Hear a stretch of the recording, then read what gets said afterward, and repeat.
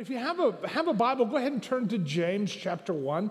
And we've been in this series, The Strength to Overcome. Today's going to be a good day to look at some things, be very practical, and it'd be a great day to just understand how things work as a believer. What does it mean when people say grow spiritually? And what does it mean to walk in Him? And those little catchphrases that people throw around, they're good ones, they're very descriptive, and they are accurate, but what do they mean? I think most of the time, they just turn into Christian rhetoric that people talk about, and then so a lot of times we don't really get, okay, well, what are we talking about there? Scratch our heads, right? And so I'm going to talk about maintaining momentum today. Now, what does it mean to maintain momentum? Momentum from what? Well, we've been talking about the strength to overcome. Therefore, the life that God has asked you to lead is not possible for you to do it consistently over the long haul. You're going to have to trust Him. Therefore, the strength, right, that comes from Him. Therefore, I've always talked about, that's why a lot of times people say, well, I can't be a Christian. I can't be a believer because there's no way I can do that. Well, join the club. There's no way any of us can. In fact, we've got bigger problems when we think we can. Does that make sense? We do. We have bigger problems when you think, oh, I got this. Because usually it takes a big fall before you realize you don't got it as much as you thought you got it, right? And so again, that's what we've been talking about, the strength to overcome. There's so much practical look at this. We've been talking about this over the weeks. And what does it mean? What I want you to understand is that freedom from these things is not the entire goal. It's maintaining that freedom, right? It's learning over the long haul. While a lot of people can get towards freedom, a lot of those that can't learn to live that way. So let me just walk you through some of this before we jump into it today. I did not realize the response I was going to get to what I'm sharing with you today as I got last night. So I want to make sure that you understand. I've got a lot of things I'm going to cover with you.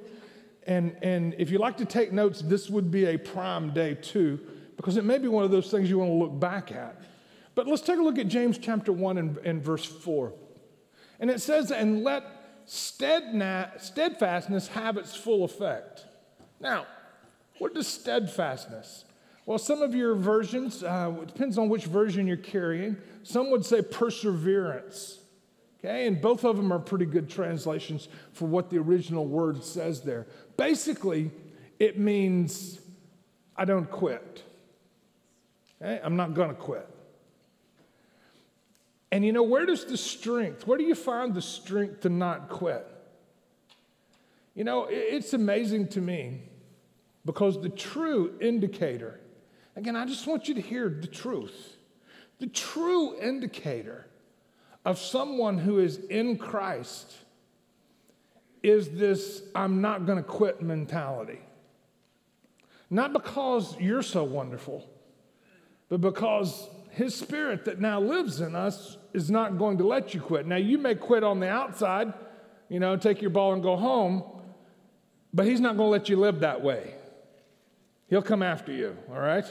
Just like any good parent would.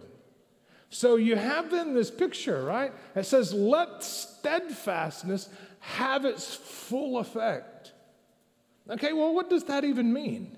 Okay, well, the strength to overcome becomes a direction more than a one-time thing. It's what we've been talking about over the weeks. And so think about this for a second, is that as you continue down that road, right?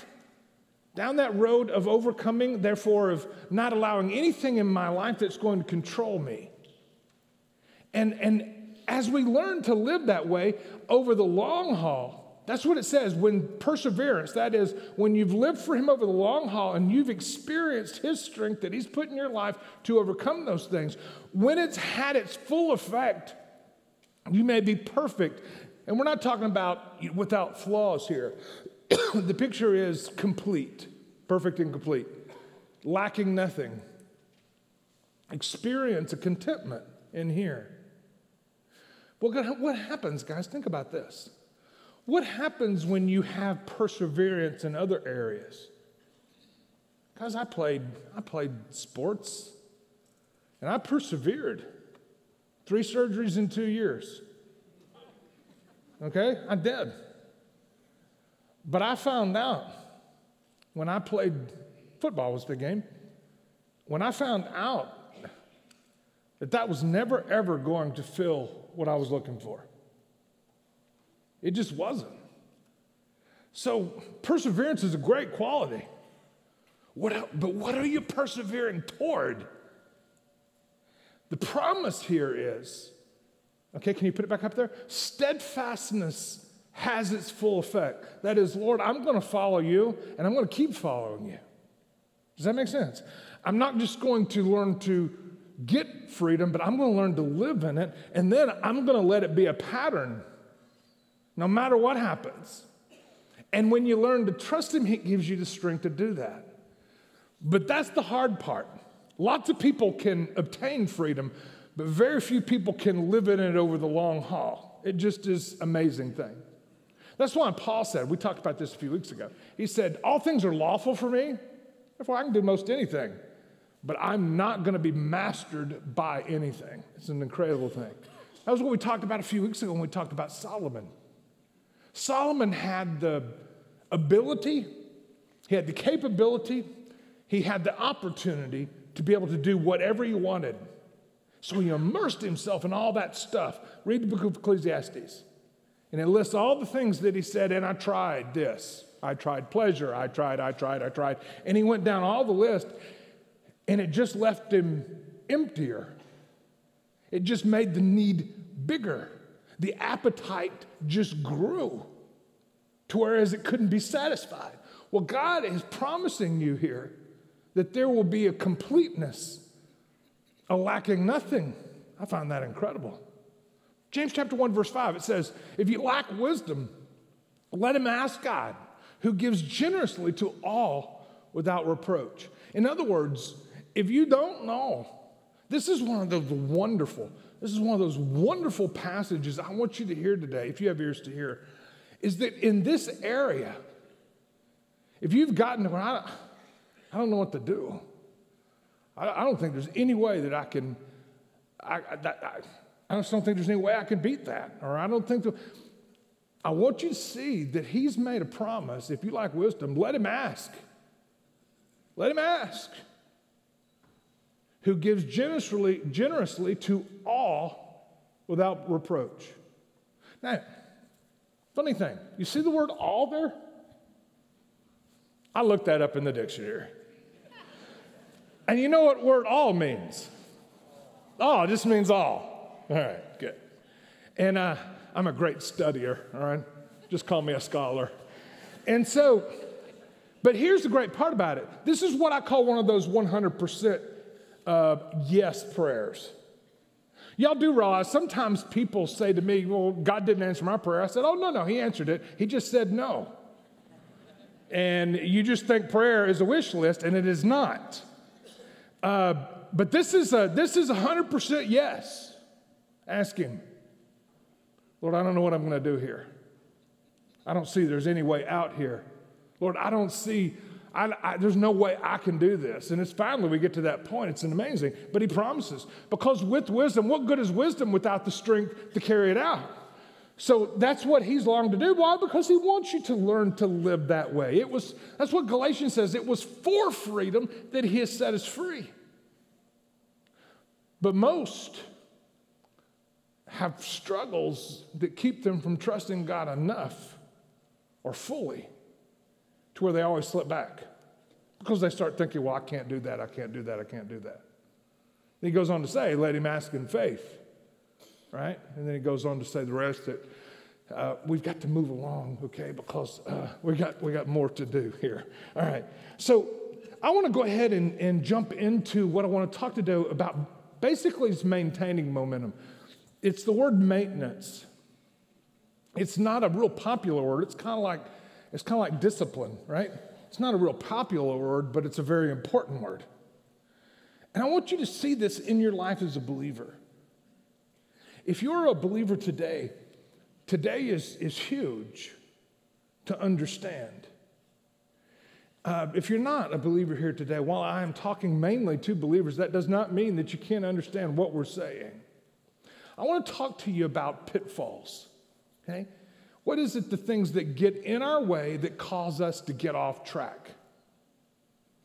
All right? What is it that comes into a believer's life? Because there are things that do that until we learn to not let these things get the best of us, it's an amazing thing.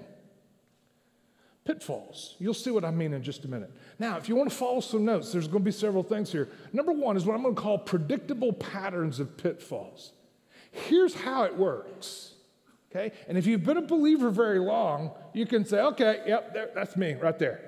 Right there, Jeff. And if you haven't been a believer very long, this is the way it works. But you don't have to learn the hard way, like the guy standing up here. All my life, I've been just hard-headed enough. I have to learn the hard way. I do learn. He can be taught. I can learn. But usually it's the hard way that is my greatest teacher. You don't have to be that way, okay? You can learn, okay, from someone else. Now, here's the pattern. Here's what happens in the life of a believer who's a true believer. I'm not talking about just someone who's joined up or someone who's religious, but someone who has a desire to follow Christ. All right, and here's the patterns of how we get into trouble. All right, number one is complacency. Complacency. Now, what does complacency mean? Well, it means basically things have kind of gotten comfortable, and we've gotten to the point to where it's not a crisis mode anymore, right? And I've gotten a little bit of relief. And as long as it's crisis relief, oh God, we're okay. Believe it or not, we got our fully on Him. But when it lets up, when you start getting some strength to overcome, when you're trusting Him, things are letting up a little bit, and that work is starting to work in your life. It's amazing how comfortable that we can get with that, okay? But remember, just getting there is not the goal. Let me tell you what I mean. When you think on this complacency thing, think about somebody who gets sick, and they go to the doctor. Let's say that they have bronchitis, all right? And basically you feel terrible. You don't have any energy. And you kind of you get up and you're out of breath before you hardly do anything, and you go to the doctor and you're feeling terrible, right? Fever, and he looks at you and he says, "Okay, I know what you got, okay? Great news. All right, here you go." And he hands you or writes you a prescription for a bottle of pills called antibiotics. Now, any doctor who knows anything about what he's doing is going to tell you this: take every pill. Okay? It's a regimen. And they understand, because of all their research and study, that if you take every one of them, it will knock it out completely.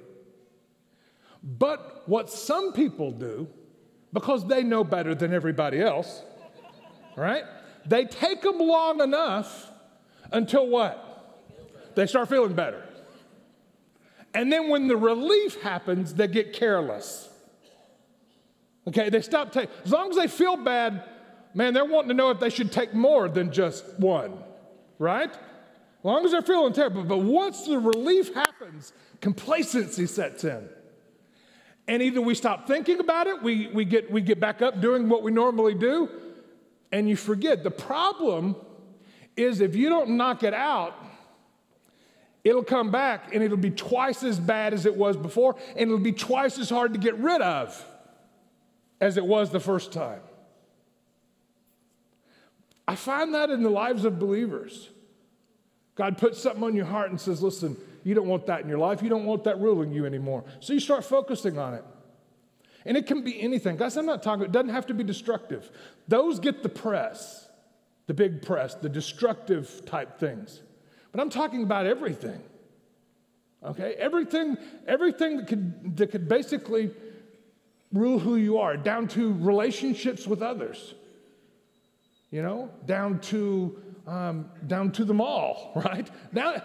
Down to everything. Pretty much everything can become your master when you begin to put too much into it, right? Because it doesn't have what it takes to really come through with what you're looking for. Okay, so what happens is God puts something in your area, and then you get some relief. And then you take your eyes off God and start saying, okay, God, I've got some relief now. Hey, appreciate your help, God. And then you head back. And then whatever it was comes back. It comes back with a vengeance, right? Number one, complacency. Number two is confusion. Confusion is probably not the greatest word, but I wanted to follow the C's. All right, good. All right, confusion, short-term memory loss. Okay? Don't miss this. This is great. Short-term memory loss. All of us have short-term memory loss. Therefore, okay, I can't speak to this, but I'll use it as an illustration, okay? If we didn't have short-term memory loss, ladies, why would you ever have more than one child? I don't know what it is about it, but when that brand new baby hits your arms, all of what you just went through is forgotten. It's unbelievable that you'd want to do that again. Absolutely unbelievable. It's called short-term memory loss. And what happens is we start to get some relief, right? We start to get some relief and we start to feel better and things are starting to roll along. And then we start looking back and thinking, well, that wasn't all that bad, right? I don't know why it is that way. I don't know why you and I are that way, but I have watched people who finally look at someone, they've got this dating relationship and they break up with them, they've been abusive, they break up with them, they get away from them long enough tonight, and then they begin to get lonely and say, well, he or she, they weren't that bad. And they go running right back to it. Why? Because you've got short-term memory loss. And it is one of the reasons, the predictable pattern of how people, right? They start to get complacent, that is, they get a little bit of relief, then they have short-term memory loss about how bad that it was. The greatest illustration of this in the scripture are the Israelites. Numbers chapter, you don't have to turn this to the screen. Numbers chapter 11, verse 4. Numbers 11, verse 4. Now, Israel, God came through, they were in slavery.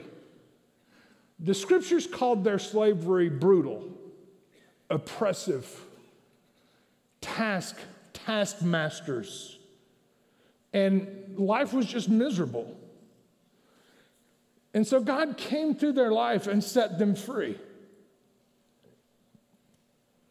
Put Moses in their life as their deliverer and led them out of their captivity. But this predictable pattern of pitfalls caught up with the Israelites, like it does with so many. And usually it takes a mature person who've been through this list several times before they say, okay, I'm not going down that road anymore. I've learned what that road leads, right? But in Numbers chapter 11, verse 4, okay, this is interesting. These are the Israelites talking to Moses. Now, the rabble that was among them had a strong craving, and the people of Israel also wept again. So they're crying, saying, oh, that we had meat to eat. Listen to this. We remembered the fish we ate in Egypt. You remember how awesome Egypt was? Why? Because we got short-term memory loss, right? Listen, keep on listening. Remember the fish we ate? And it cost us nothing. Not only do we have short-term memory loss, but we begin to deceive ourselves, especially about things that we've gotten used to, even if what we've gotten used to is not good for us. They said it cost them nothing. Question. They were slaves. It cost them their life. Isn't that unbelievable? Sometimes, if we get hooked things that get their hooks in us, we can make real bad decisions. And so they start talking about fish, eating fish, how much they miss eating fish and cucumbers.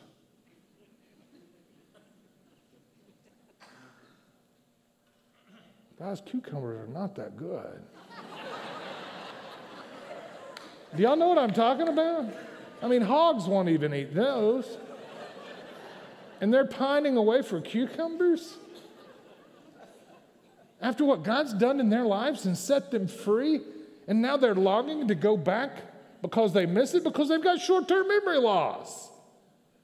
Unbelievable. Melons, leeks, it goes on the rest. Right? They said, when our strength is all dried up, which it wasn't, that's how they felt. Be real careful, the whole feel thing. We'll talk more about that later. And there is nothing but this manna. So they didn't like the way God was leading them, but God had a reason. Can you trust him? They could trust him, but they didn't know how. But these predictable patterns, so this complacency, okay, I've gotten some relief, it turns into short-term memory loss, which turns into compromise, okay? And that comes in all shapes and sizes. But compromise is basically, this is where the struggle begins. Because your thought is, you begin to miss it, and then you look back at it, or something happens, and this comes in all shapes and sizes, right? This can happen at a bar, it can happen at a mall, it can happen at 31 Flavors, just wherever your particular area is. But it can't even be those things. It doesn't have, but y'all, if you've been here, you know what I'm talking about. And so what happens is there's this compromise that begins to hit your brain. You know, let me give you an illustration. If this has never been my struggle, but we all have them. But this is, let's say gambling has been a struggle for you, and God's brought it to your mind. You've attacked it, and it does not have the hold over you anymore. And so you look at it, and so here's what you say to yourself. All right, when you kind of walk down through this, you know, well, let's vacation in Las Vegas this year, but we'll just go to the shows.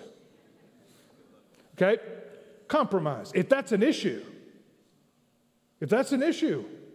it's incredible what you can talk yourself into.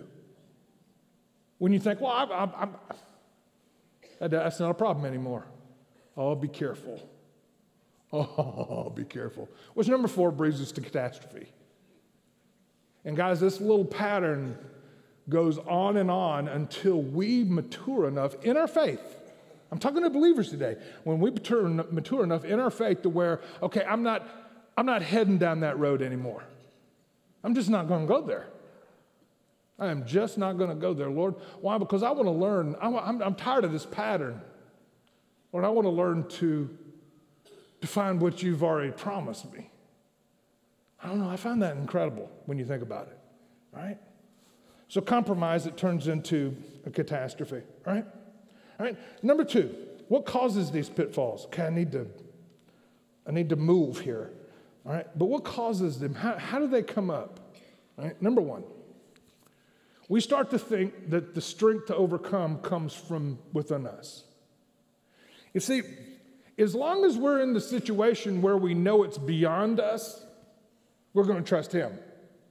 But when the relief comes and we get down the road a little bit, we begin to think, you know, maybe God had a little bit to do with that, but that had a lot with me. And we start thinking that we can do it.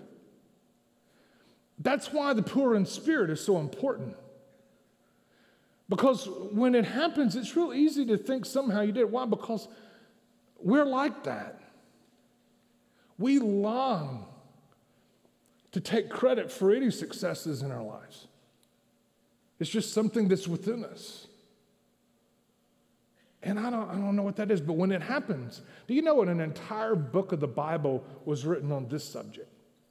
Okay, this subject, and it's the book of Galatians.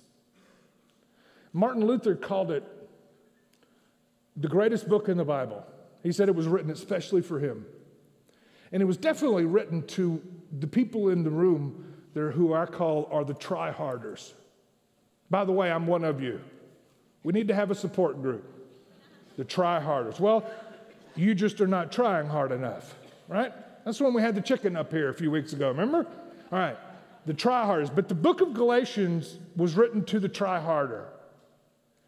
Because what happens is until you can ever get to the end of yourself, you'll never really find his strength in you. Why? Because you're still trusting in your own strength. Until you get to the end of yourself, you will never learn really to trust him. That's where the poor in spirit thought comes from. So this entire book is written to say that. In fact, let me just read to you one verse, Galatians 3:3. Are you so foolish? Are you so foolish, Paul says, that you've begun with the Spirit? That is, you've begun trusting him and his working through you. You've begun there, but now you're going to be perfected by the flesh. In other words, by yourself, by your own strength. I found that incredible. So we start out trusting him, but that now we think, well, hey, I got this, I can do this. So that's one of the reasons when we start trusting ourselves. Why? Because we eventually run out of gas. Some of you in here have what I call real big gas tanks. You're pretty strong, okay? But listen to this. I don't care how big the gas tank is. Every gas tank runs out. And that's when you crash. Oh, yeah, there'll be people in your life that'll clap and go, wow. Did you see how long they went? Yeah, but you still crashed. Oh, it didn't matter. Look, did you see how long? I mean, it was incredible. But the great promise he has, Jesus, the scriptures teach us that he's a well that doesn't run dry. Or if I want to stay with the same metaphor, a gas tank that doesn't run dry. In fact, he said, actually, he'll put the well inside of you. Woman at the well, remember? He said there'll be a well of life living in you. So he'll put the strength in you to do what he's called you to do, and it's inexhaustible. I just don't believe that. I hear you. That's an issue. Why? Because he's going to insist that you trust him. It's amazing how it works. Zechariah 4:6. I'll let you read that one later, but I've got to move on. Skipping one of them. Let's run down these. We'll have to get through these a little bit quicker. All right? Skipping one of the Beatitudes. In other words, if you skip any of these, then you're going to find out that a pitfall is probably coming, just like if you think it comes from you. Let me just go over them with you again, all right? It's found, obviously, the Matthew passage is where it's found. In the Matthew passage, in Matthew chapter 5, verse 3, it says, blessed are the poor in spirit. These are the Beatitudes we've been talking about over the weeks. Blessed are the poor in spirit, for theirs is the kingdom of God. Blessed are those who mourn, for they shall be comforted. Blessed are the meek, for they shall inherit the earth. Blessed are those who hunger and thirst for righteousness, for they shall be filled or satisfied. Blessed are the merciful, for they shall receive mercy. Okay? Blessed are the pure in heart, they'll see God. Blessed are the peacemakers, for they shall be called the sons of God. Now, when you take a look at these 7 that we've talked about, we've got one more to talk about, which it'll be in a couple of weeks that we'll finish what we're doing here up. But what do these things, well, we talked about them. Well, what does it mean to be poor in spirit? To be poor in spirit means to see that the answer is not in yourself. Until you get there, it doesn't matter if you try doing the others. Because there will always be the thought that, Lord God, I don't really need you, or maybe you just need a little help. But the scripture teaches bankruptcy. Right? Yeah. You don't need a hand, you need it all. Mourn, number 2, is the relationship we have with him, of understanding that he has the strength, right? And we don't. Right? Number 3, meek. I'm going to turn my life and will over to him. If you fail to do any of these, right? If you fail to do any of these, this is an incredible thing. Then it just short circuits all the rest. I just found it amazing what he's talked about. Blessed are the pure in heart. That's those who say, search me, O God, right? Psalm 139, search me, O God, know my heart. Try me and know my thoughts and see if there's any wicked way in me. In other words, Lord, I want to be who you've called me to be. And I want to be able to be honest enough with myself to see those things. right? The next one was hungering and thirsting after righteousness. Those are the appetites that are in your life. We understand appetite because usually we relate it to hunger and food. But also an appetite are those things that creep up inside of us. And you create appetites in your life. And the more you feed that appetite, the bigger place whatever it is you feed has in your life. Everybody know what I'm talking about? Remember I used the ice cream illustration? I got a lot of great comments from that one. That one really helped everybody understand. Because the more ice cream you eat, this thing grows in your life. Right? We had laughter. We had a lot of fun with that because that's not as dangerous as some of the other things. But it's still the same concept. What appetites do you create in your life?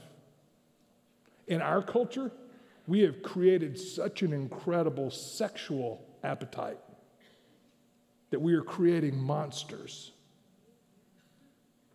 Why? Because when you feed, it's a natural desire.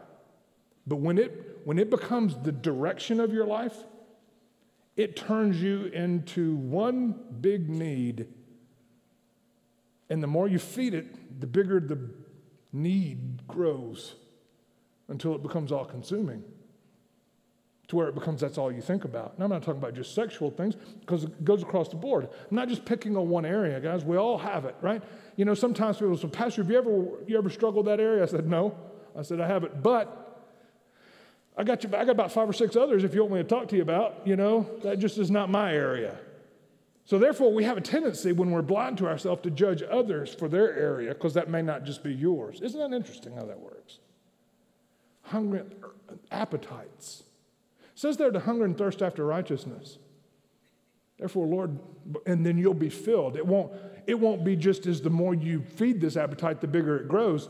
He says if you hunger and thirst for righteousness, that is hunger and thirst for him, you'll be filled. Okay, that's good news. Okay? But most people still think that they can find satisfaction in this life. They do.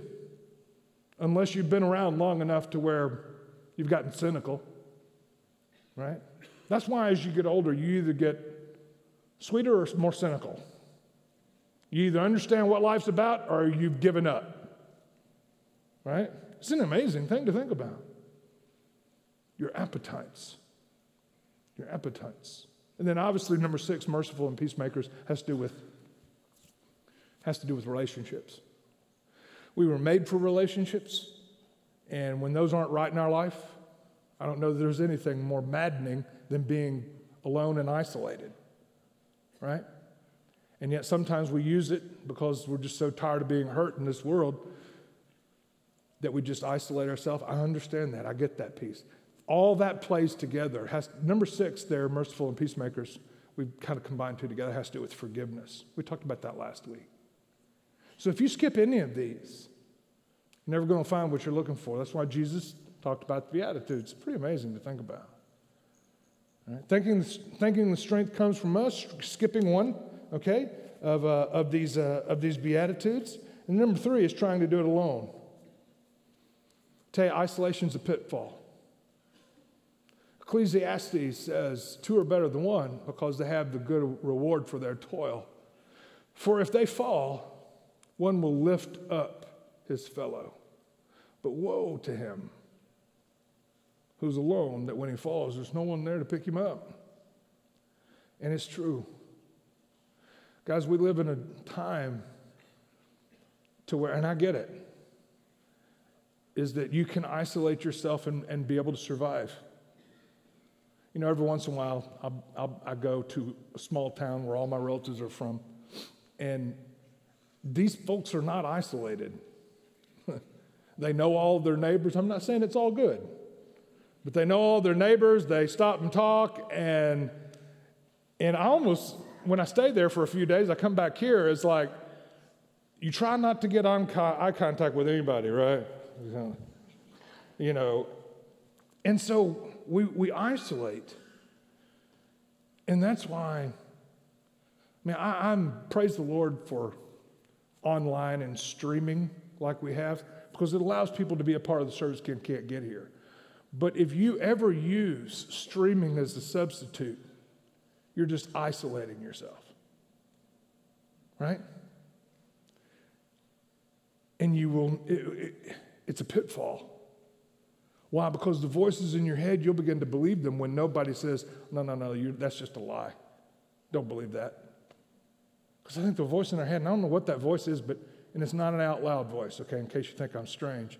But you know what I'm talking about. Those voices that condemn, those voices that say, whatever.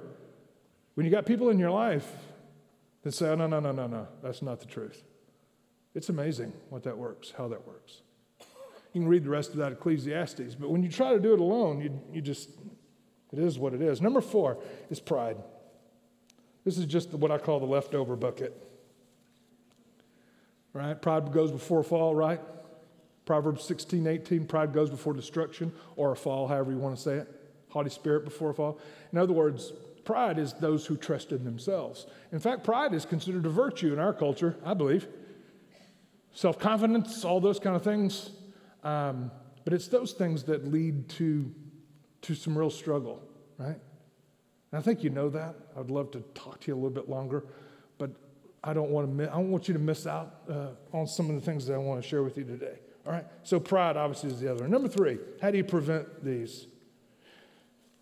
All right? How do you prevent these? Now, guys, if you have a desire, Lord, I want to, because when you go through the pattern that we talked about, the pitfalls pattern, right? With getting comfortable and short-term memory loss, all this, right?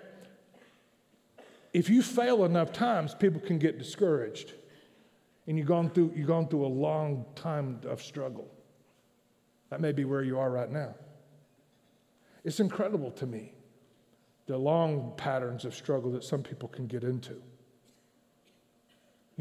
Again, but we'll talk about that again.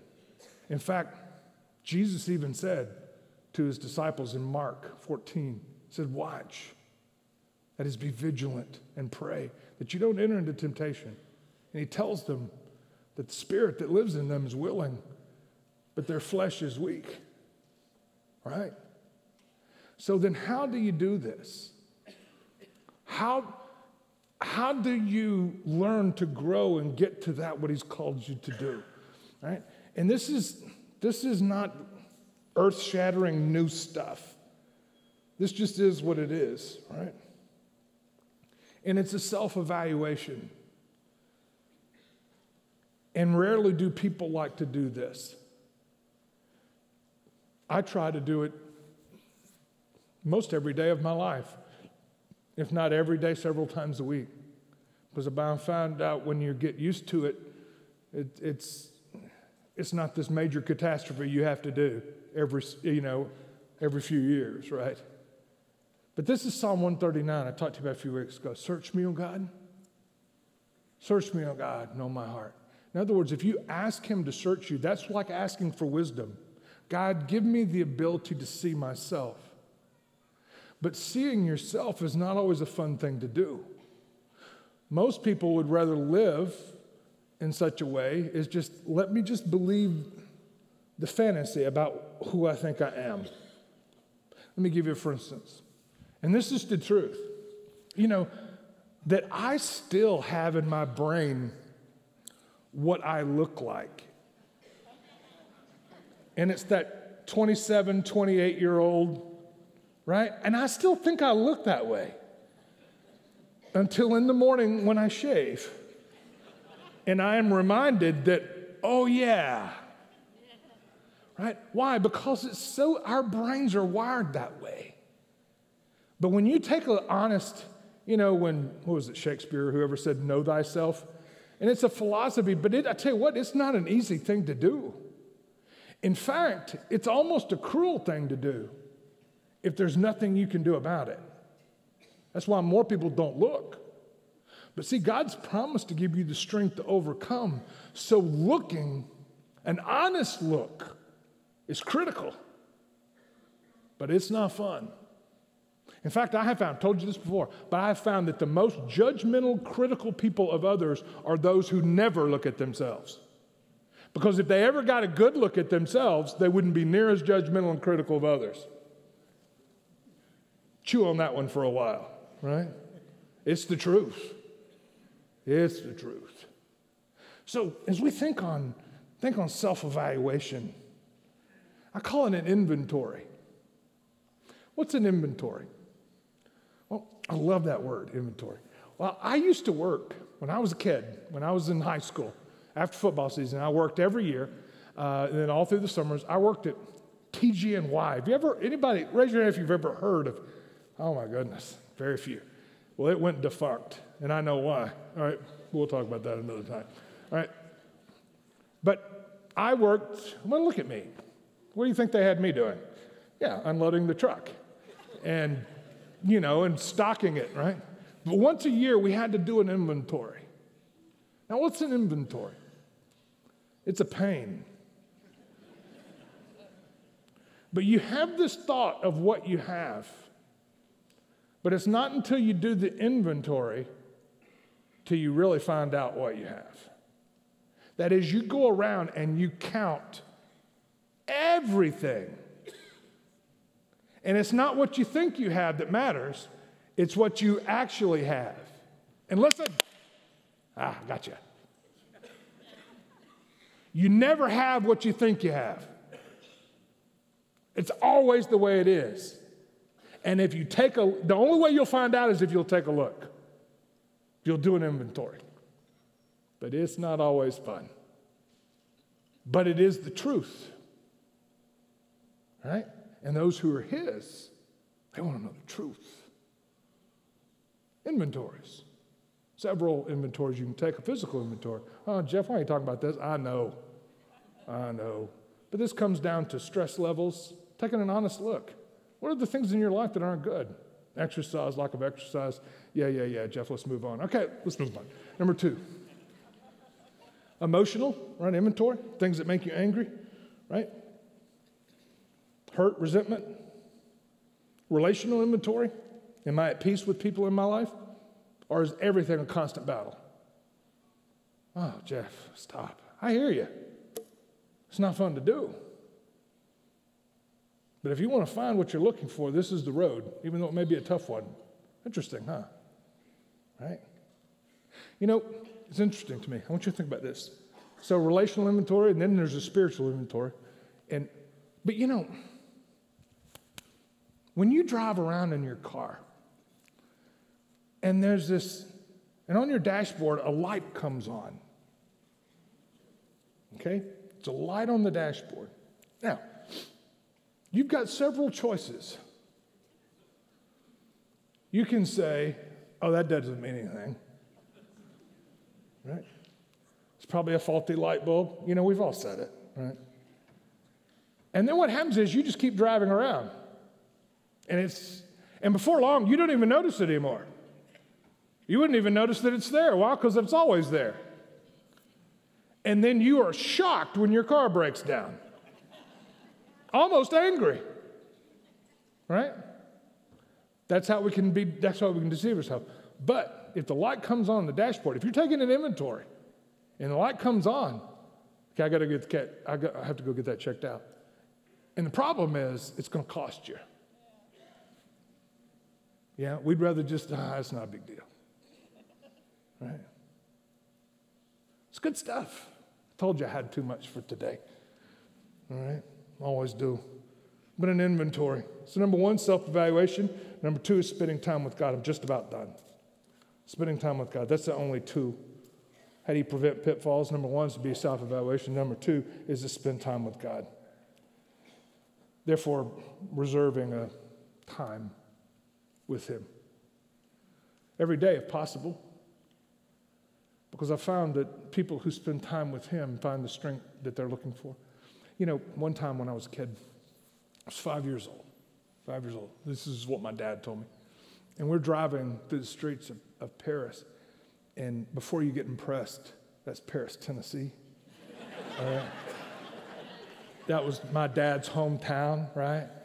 And that's where I still consider all our relatives, or that's where when we go home, that's where we go. But anyway, Paris, Tennessee, we're driving through the street. And I'll never forget, a little kid, but Dad told me more about it, but I remember us driving by, and Dad stopped and pulled up a little hill. And he says, hey, I want you to see, Jeff. He said, and he points over to this dilapidated shack. And he says, I was born there. And I looked over, my dad told me that I looked back at him and said, oh, Dad, I'm so sorry. Because all I saw was this broken down shack. Now, question.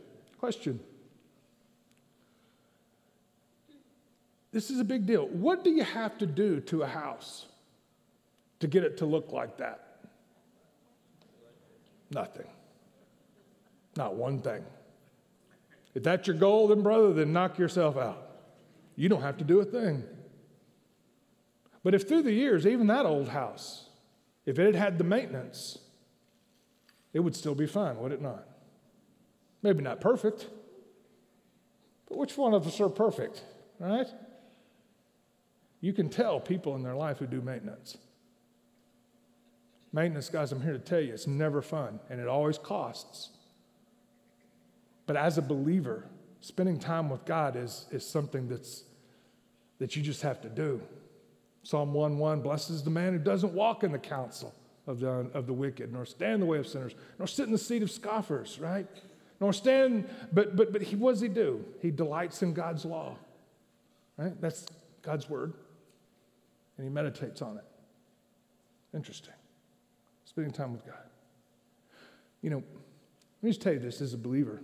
The strength to overcome, obviously, we've been talking about this, just about done. The strength to overcome comes from him. Therefore, when we spend time looking at him, spend time with him, it gives us the ability to say, God, I need your wisdom in this area, and I'm going to need your strength to be who you've called me to be, right?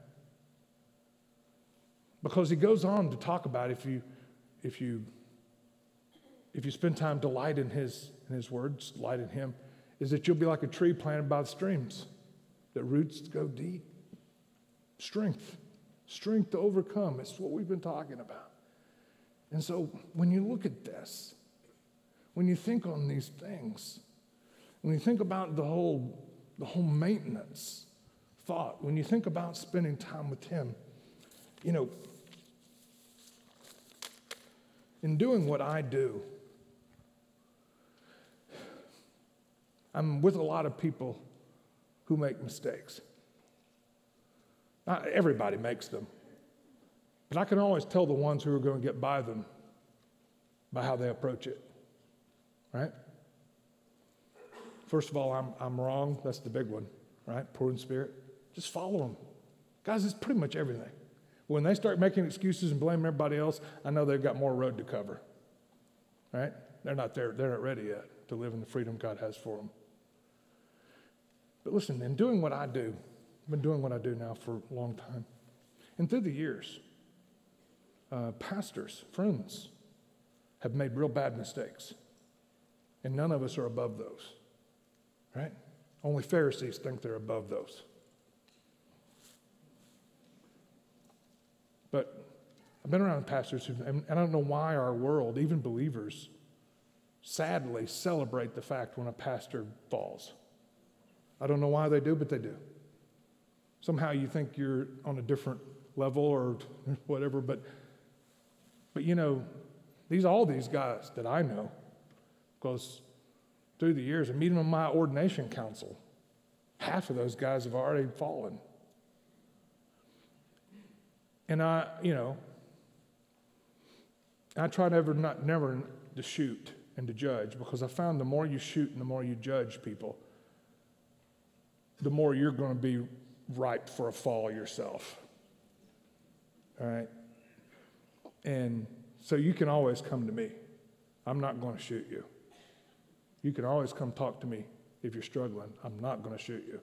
Why? Because I know where I'd be without him. Anyway, let me finish my story.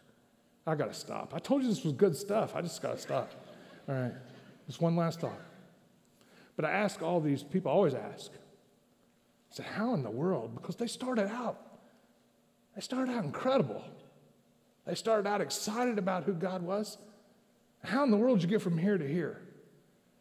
And 100% of the time, not 95%, not 90%, 100% of the time, they said, I got away from my personal time with the Lord. maintenance. You don't make those mistakes overnight. You drift toward them over a long period of time, right? And those who are willing to say, Lord, search me, oh God, right? And those who are willing to say, I want to know. And those who are willing to follow him down and say, God, I want that out of my life. I don't want that in my life. It's an amazing thing. All right, stop, Jeff, stop. But I just have such a passion. Guys, listen to me. I have such a passion for people just to taste this. Why? Because we've got a whole world out there who are running after different stuff, creating all kinds of appetites in their life, thinking that's gonna do it. And they just get hungrier and hungrier. And yet God has called us to live filled, right? Because blessed are those that hunger and thirst for righteousness, for they'll be what? They'll be filled. Unbelievable.